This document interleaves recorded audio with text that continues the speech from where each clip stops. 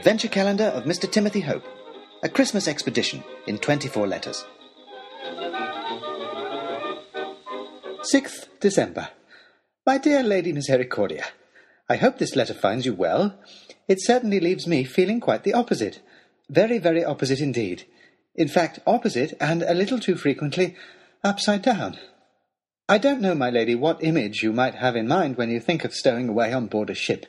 If you had read any of the books I set you to read, then you might have rather a romantic idea of it, a notion that it is a suitable activity for otherwise idle young people who wish to have reasonably exciting adventures with pirates, and be home in time for tea. I must tell you now, my lady, that this is bunkum. Dangerous and terrible bunkum. It is in fact wholly and utterly ghastly. For a start, it appears to me that lifeboats are deliberately designed to be as uncomfortable as possible. I can only assume that this is to give the crew an incentive to keep the ship afloat for as long as possible so they don't have to ride in the beastly things.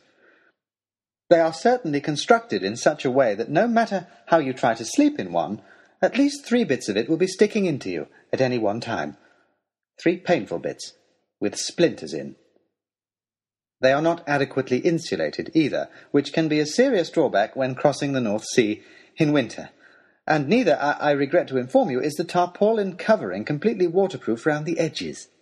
Not just splintered, but cold, and also wet. Most of all, one thing I had noticed in all the sea stories I read was that often stowaways did not adequately prepare for the journey. Most particularly, they often did not take food with them, and then almost always got caught when they had to sneak out and try and steal some from the ship's galley.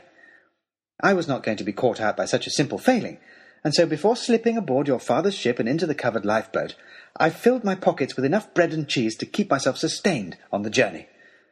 This was a mistake. When wet and cold, bread and cheese will combine to make a slippery and unpleasant mush that is even less enjoyable to sleep on than a pointy boat. Moreover, I did not need bread and cheese. I did not need any food. I could not have eaten caviar and foie gras had it been offered to me. In fact, just thinking about it would have made me violently ill.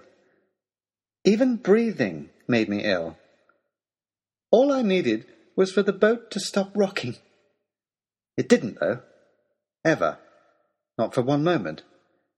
It rocked and heaved and sloshed and rolled, and I heaved and sloshed with it.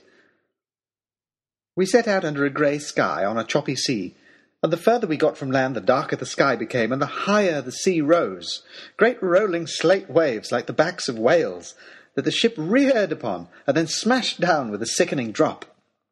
All day and all night the sea heaped itself up beneath us, and the rain squalled, and the wind buffeted, and my little lifeboat leaked and swung and thumped against the ship, and then leaked some more. Never stow away, my lady. Or, if you must, stow away somewhere nice, in first class with servants and a clean bathroom.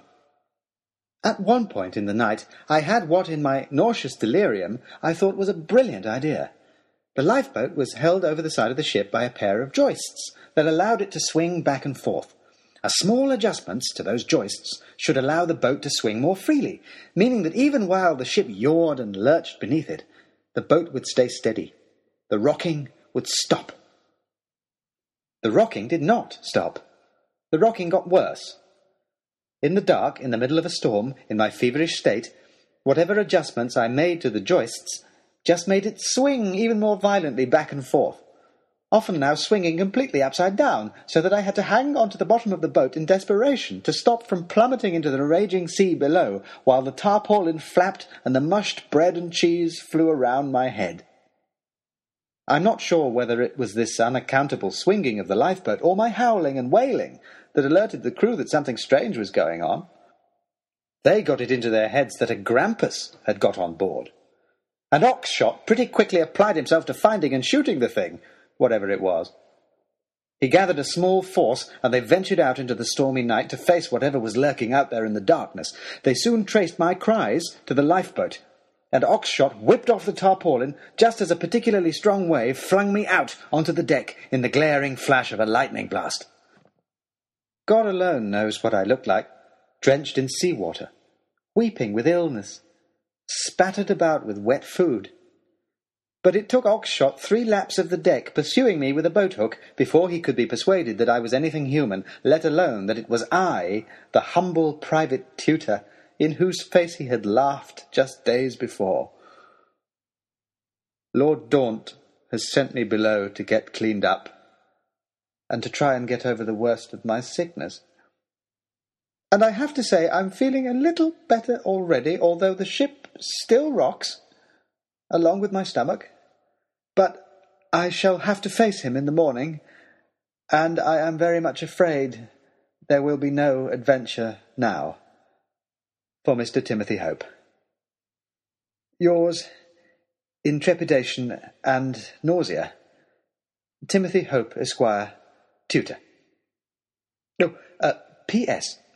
We never did find out what a grampus was, although I pity any that Oxshott comes across.